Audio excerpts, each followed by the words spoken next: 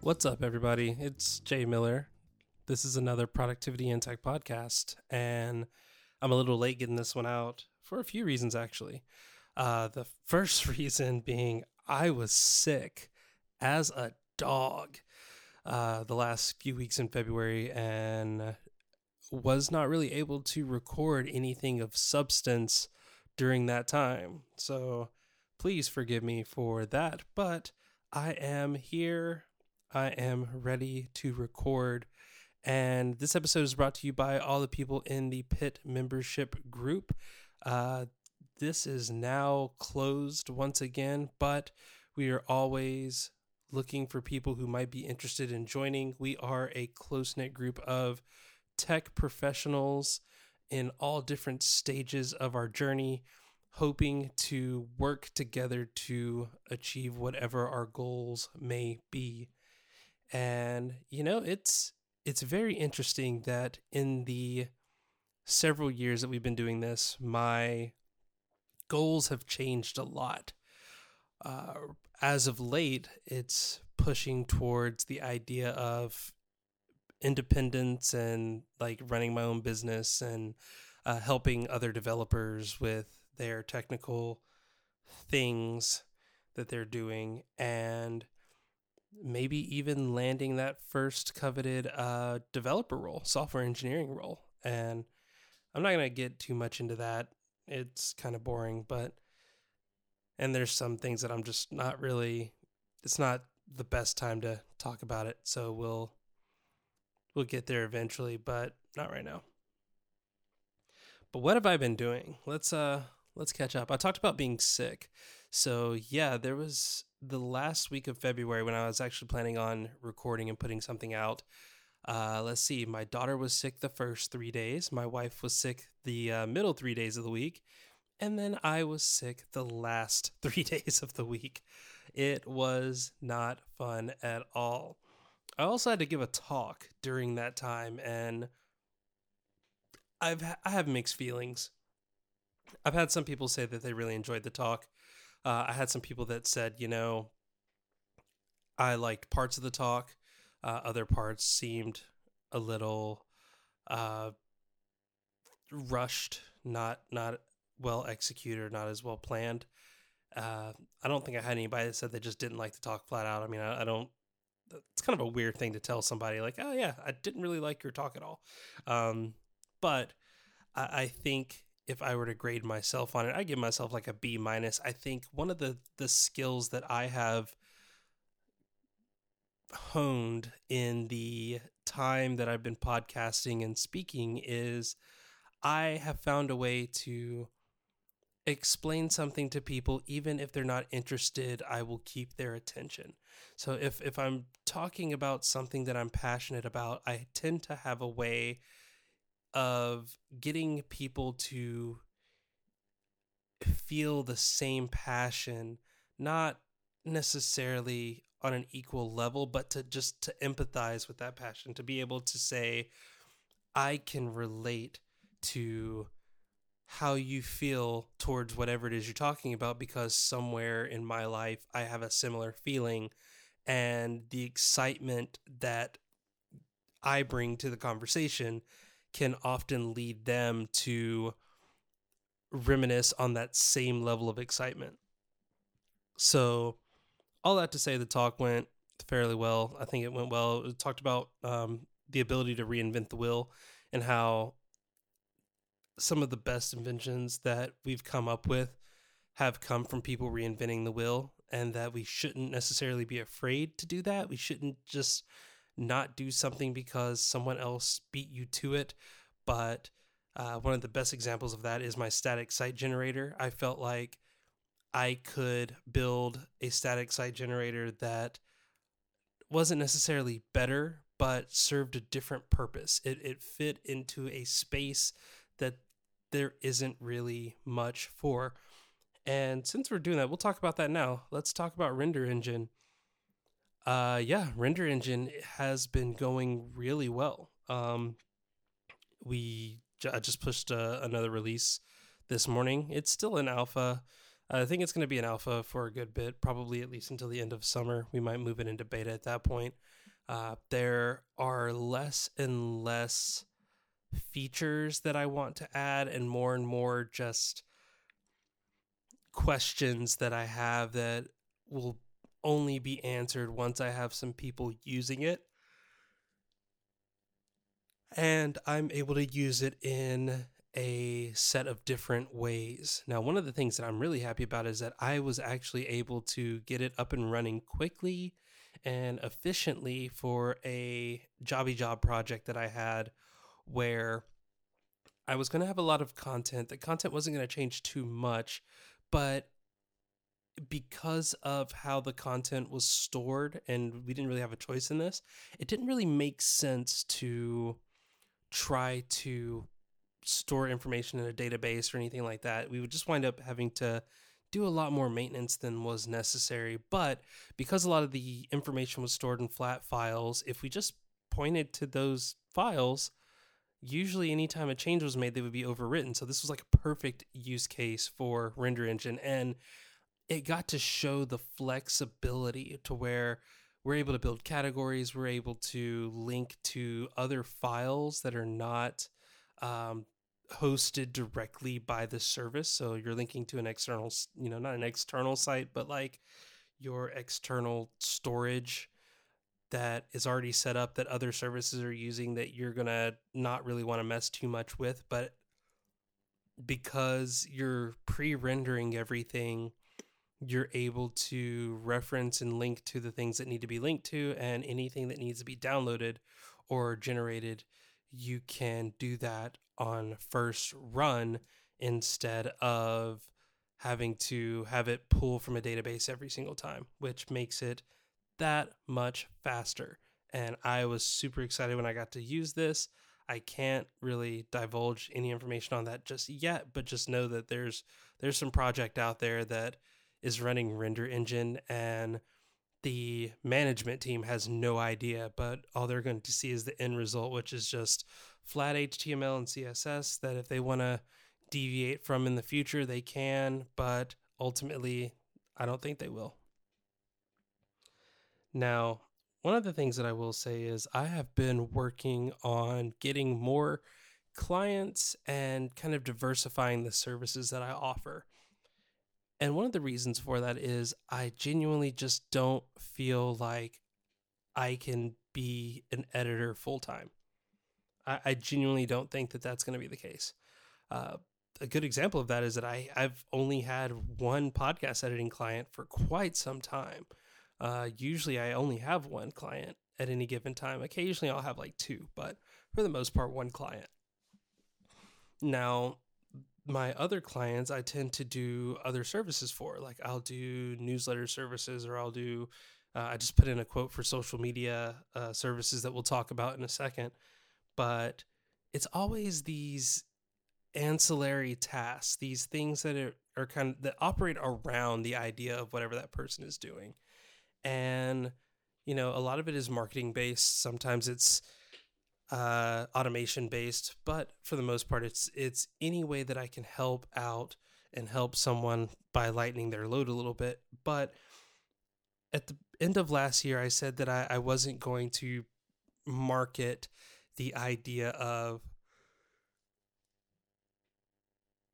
podcast editing. Instead, I was going to focus more on building things and just kind of creating more tools and concepts of stuff. And I've been able to do that really well. I'm really happy with some of the things I've done.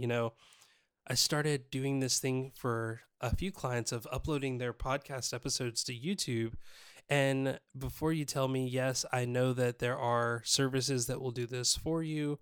There are podcast hosts that do this for you. Actually, my podcast host that I use, Transistor.fm, normally would do it, but I think they're actually having some problems with their website. I guess Google revoked their API and is not allowing them to do it automatically anymore. I think they're still trying to get that whole thing sorted out. But the way that I do it is just old school. I make a MP4, I upload the MP4, and I add some data. So for me, I'm not worried about getting the boot for, violating some weird terms of service. Like, that's just not going to happen.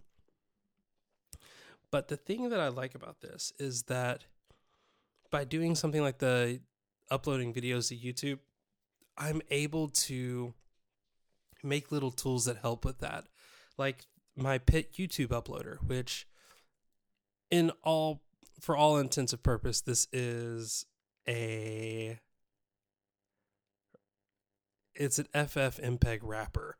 Like it's basically some power tools that I made to kind of get started quickly on people's projects based on their RSS feeds, create some folders. I still have to manually create images and all that content, but at least I have all the information available to me. And then the main function of the program is to basically call FFmpeg a lot of times while it's iterating through all of the episodes that need videos made for them.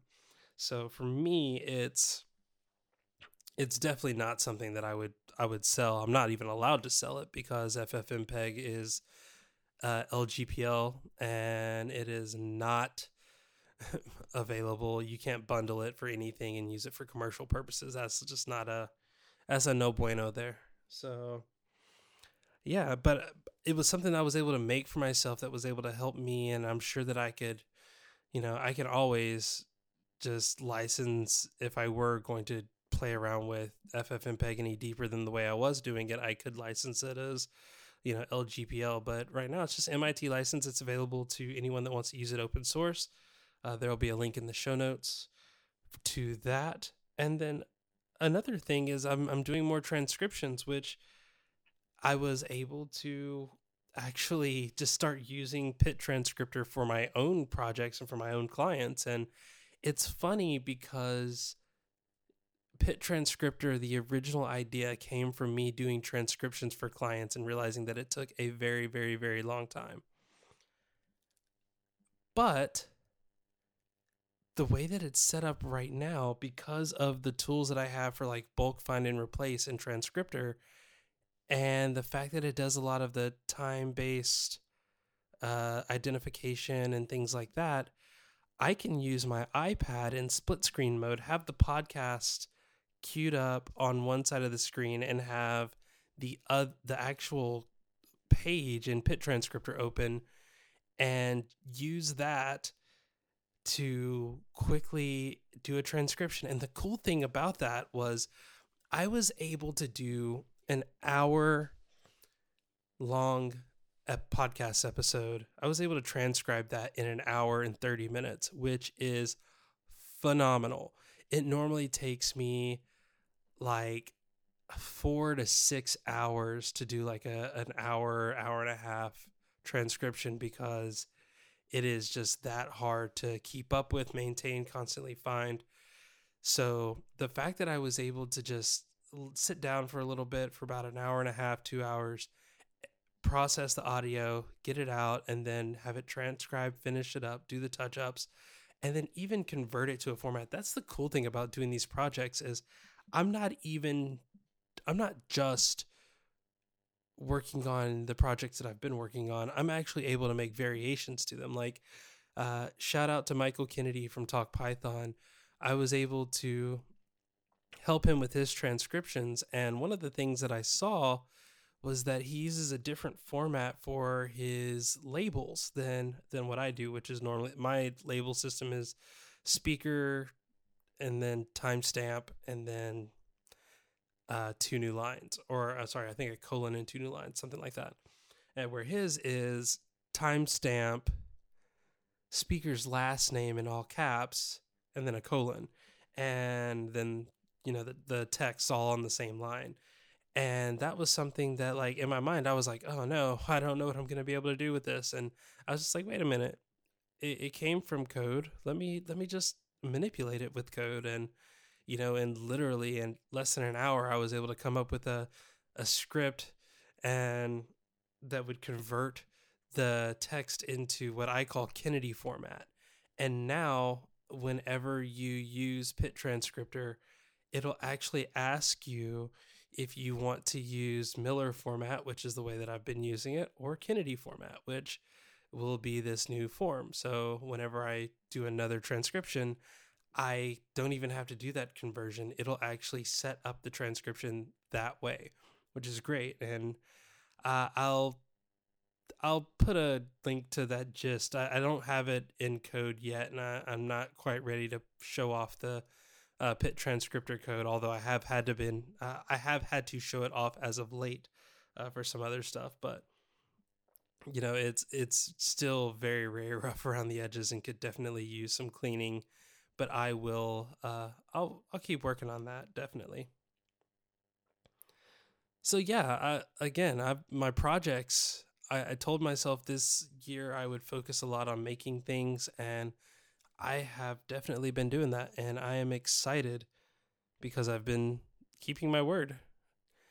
That said, I am definitely on the grind trying to grow the business still.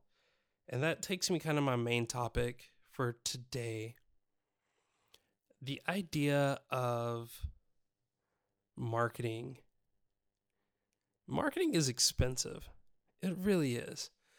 When you think about the idea of marketing, no matter how you try to squeeze it, it is expensive. It is either time consuming, energy consuming, or just expensive, like cost wise expensive. And I was thinking about this when I was preparing a quote for a potential client, and just the technology alone for 1 year, we were looking at close to $3,000 a year. And that's just for the technology. That's not for any work to be done. And looking at the work to be done, we were looking probably anywhere from $700 to $1,000 a month of work that needed to be done. And it wasn't until I realized, like, okay, this is what I'm going to have to do. And like, I start planning out my strategy for working on this project. And in my mind, I'm like, I might be not charging enough. Again, I'm really bad at the whole charging thing. I've got to figure that out. I got to figure out how to maybe what I should do is find someone and just give them 10%, but have them manage my pricing. That way I know that I'm charging a fair rate, because I seem to always undercharge and underplan what I want to do with a project.